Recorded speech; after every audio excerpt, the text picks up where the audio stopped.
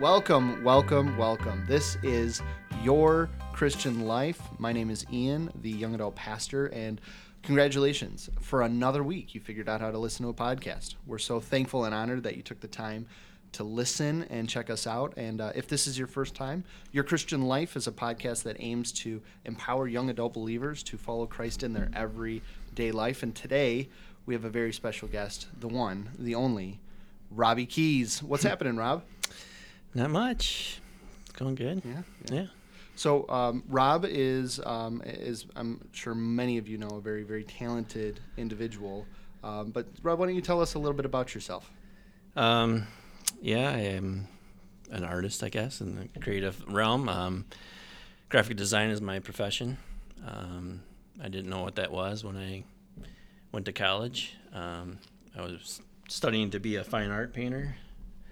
I like to paint. I like to draw. I went to art school, applied for it, and they're like, have you thought about graphic design? I'm like, I don't know what that is. And but the counselor must have saw something in my portfolio that I was presenting, and so I gave it a try and fell in love with it. Awesome. Only because I'm kind of technical. I like architecture. I like building things. Mm-hmm. I grew up playing Legos and things like that, and so I like to create, and I like to take things apart and put it back together. So graphic design for me was an easy fit. Okay. Once I learned what that was and that I could actually make money doing that, yeah. have a career. So, yeah, that's how I fell into it. Yeah. So no like starving artist syndrome or anything like that. No. That's good. I was on the road to that, but somehow right. it worked out.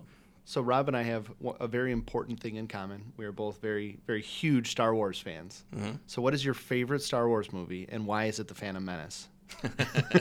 It's not. I don't know. When I was like 4.5 when it came out. So for me, it's always been a big part of my life. I loved Return of the Jedi. Because that kind of like completed it for me, in a sense, and I just liked the thought of coming to age and coming to bring back the Jedi, I guess. So that was one of my favorites growing up. But as far as the new ones, I enjoy the new ones. I even enjoy the prequels in a sense. And, a lot of fans make fun of it, but to me, it's good backstory. Oh yeah, of how things started. It's interesting to me the number of people, the early 20s, they grew up with the prequels, so that's Star Wars to them. Yeah. So that's the best part of Star Wars is the prequels and General Kenobi and all of that, and it's Star Wars is almost like a dissertation on what nostalgia can create, like a lens with how you view things. I'm sure 15, 20 years from now there's going to be all the kids growing up that watched the sequel trilogy, that's going to be Star Wars for them. That's going to be their favorite movies and their favorite, there's going to be if there's memes in 15, 20 years, I don't know what they're going to be doing then, but it's interesting. Yeah, it's funny how a movie series can be so global. It's and so universal. Right. Yeah. Yeah. If somebody asked me, like, where do I start, I'd still start them with 4, 5, and 6 first. Because that's just the way it came out. And to me, it's a better storyline. For the prequels, because you can go back and you kind of know, all right, this is explaining 100%. To start there, I'd probably. Well, then you lose the Yoda twist. That's Yoda instead of who's that weird, Muppet that's being. Have you heard of the Machete? Way to watch the trilogy. Yeah. So you go 4, 5. I've never actually took the time to do that, but maybe one day I'll. Yeah. I mean, I guess quarantine's as good a time as any. Right. Yeah. True. Yeah. So this Star Wars is not the reason we brought you here. No. We're continuing or closing out our 3-part series, whatever we want to call these. I don't know. Chapters. Oh, that's fun. We can call these our 3rd chapter, talking about creativity. And we thought Rob was a really unique opportunity because he does. He's a creative as a professional in the workforce. And so, how long have you been doing graphic design? Well, officially, professionally since '94. So. Okay. 26 years. 26 years. So. are you as passionate today about creativity as you were 26 years ago? Yeah. A while back when I first started and being a creative type, you kind of want to have the mindset of, I want to create something that no one else has. Mm-hmm. And I want to get accolades for it. And I want to win awards or whatever kind of thing. And you have the mindset of, I can do whatever I want. And in the business world, you have to deal with customers, what they want, to try to envision what they want, because no matter how creative you can be, there's still that element of they don't like it or they want something different. And to relate it to God, when I was first coming to know Him, I fell in love with the Creator first. Yeah. Because I was always painting landscapes, or I was doing still life or anything like that, and I would look at the fine details of creation, really, basically, and just come to the conclusion there had to be a creator that made this flower, that made this tree, or this landscape, or this mountain, whatever it is. And that's how I began. And then when I took it to the professional level, I kind of had to die to myself, I guess, in the sense of I can't be stubborn. Yeah. I have to think about the companies that I'm working for or representing. So if somebody came and said, I need a brochure or I need a logo, I could create thousands upon thousands of different versions of that. But I have to think of, what does the customer that they're giving it to need to look at. And I guess for me, I gave up the sense of myself and wanting to create things, because I think a lot of times people can, when they're on the creative sides, they don't like rules. Yeah. They want to do what they want to do. A funny story that my mom always tells about me is, in elementary school, I hated art in the sense of I didn't want to follow the rules. Mm-hmm. I wanted to take the elements but make something in my own. And I actually have a Christmas ornament that I made, and we make fun of it because it's silly in the sense of it's just like the materials it's made of. But I always tell the story to my kids, like, that's just something that I wanted to do on my own. Yeah. Not follow the rules necessarily. So it was just an example of that, I guess. Yeah. But yeah, it's interesting. Yeah. Yeah, it's, there's, I watch people that are either, this applies to creatives and non-creatives, I think, that line, whatever, we've talked a lot over the last couple of podcasts about, non-traditional, what I've kind of coined as non-traditional creativity, where, it's not necessarily painting or drawing or graphic design. It's creating a spreadsheet or solving a problem that requires an enormous amount of creativity. And we're all creatives, quote unquote, and it just looks different. And there's this traditional idea of, cutting your ear off and painting and all that. But life is creative and the Lord is creative, and we reflect Him in different aspects of that. But what I've noticed is when people start doing something they're passionate about, years and years, or sometimes people in weeks, get kind of tired of it, and what was once a passion becomes a job.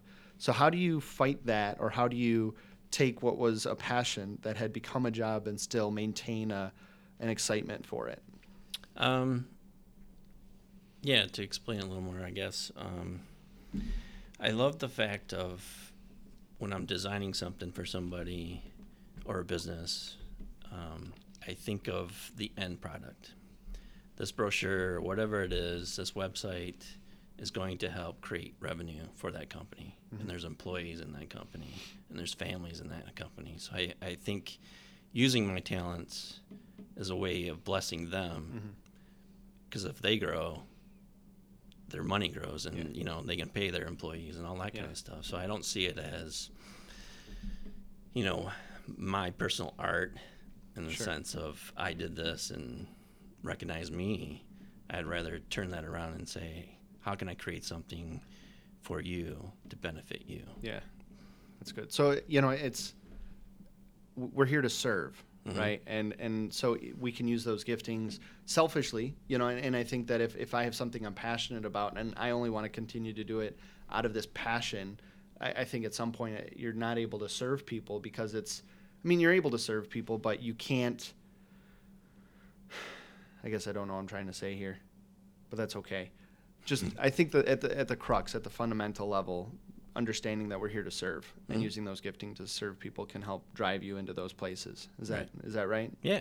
One of my spiritual gifts is giving. So it's like that's the number one thing that I want to do. I want to be able to give in whatever way that is, whether it's stacking chairs at church or if it's just helping out with the band, whatever it is. I don't, that's just the nature in me is just to help give glory that God's given me or talents or whatever it is to others. Yeah.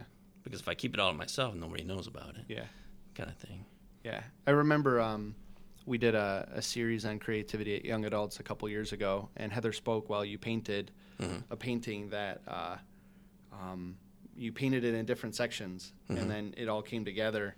And that was one of those moments that I realized I came to a deeper level of the appreciation of creativity as a reflection of the Lord. We so often we think that it's just loving people, and that's the quintessential expression of the Lord is loving people, which in a lot of ways it is. But the first time that someone was filled with the Holy Spirit in Scripture was to build the temple. So I think creating is such a fascinating, beautiful way to reflect the Lord.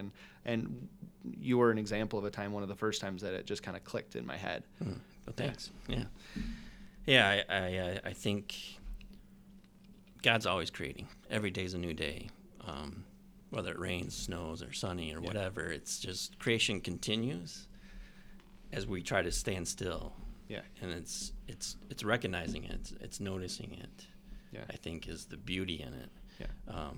Whether you're doing an Excel spreadsheet or whatever type of job, flipping burgers, it's all reflection of His glory. Yeah.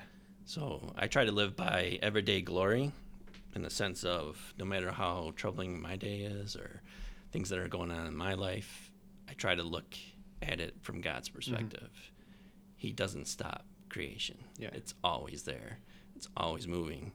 And I just want to be a part of it and be able to reflect that in some way to others. Yeah. So both of your kids are pretty creative as well. Is that something that you think that they were just kind of like born with, or is that something that you kind of passed on, or is that how did that come about? Yeah, I'm not sure. I mean, when you look back at my family, brothers, sisters, my mom, dad, and things, there's not too many creatives, I don't think. I mean, a little bit here and there. So I don't think we actually passed it on. I think they're just very observant. I shared a lot of things with them of like when we see something that just doesn't look right, and I'm like, why'd they do this? Yeah. And they could have changed this. And I think they just picked up on it in the sense of watching me, whether it's graphic design or if I was painting something, they always wanted to be a part of it. Yeah. And I think somehow, naturally, they just picked up some of that stuff. Yeah. And they've gone beyond even what I've accomplished, which is awesome as a parent. Yeah. Yeah. Yeah. They're like, what's the scripture says? They're like arrows in a quiver, so that you can shoot them and they go further than you. Yeah. One day. So what was, so you mentioned in your testimony just seeing creation and that kind of coming into, bringing you to a realization that there has to be a creator. Do you remember a specific time or a specific thing that you saw that was just the straw on the camel's back? Yeah, I wish there was a day that I could say, this was the day, and that kind of stuff. No, I think it was just a natural process of looking at creation and saying, what can I create? I can't create color. I can't create shape. I have to use something. It's like, there's a funny pun of, God saying, let's see you make a human. Yeah. And okay, if I reach down and grab the dirt, he says, no, I made that dirt. Yeah. Make it yourself, So it's like, when you look at the universe, it's like everything's out there. It's just, that's the part of graphic design where you could just put it together in a nice, pleasing way. Yeah. So.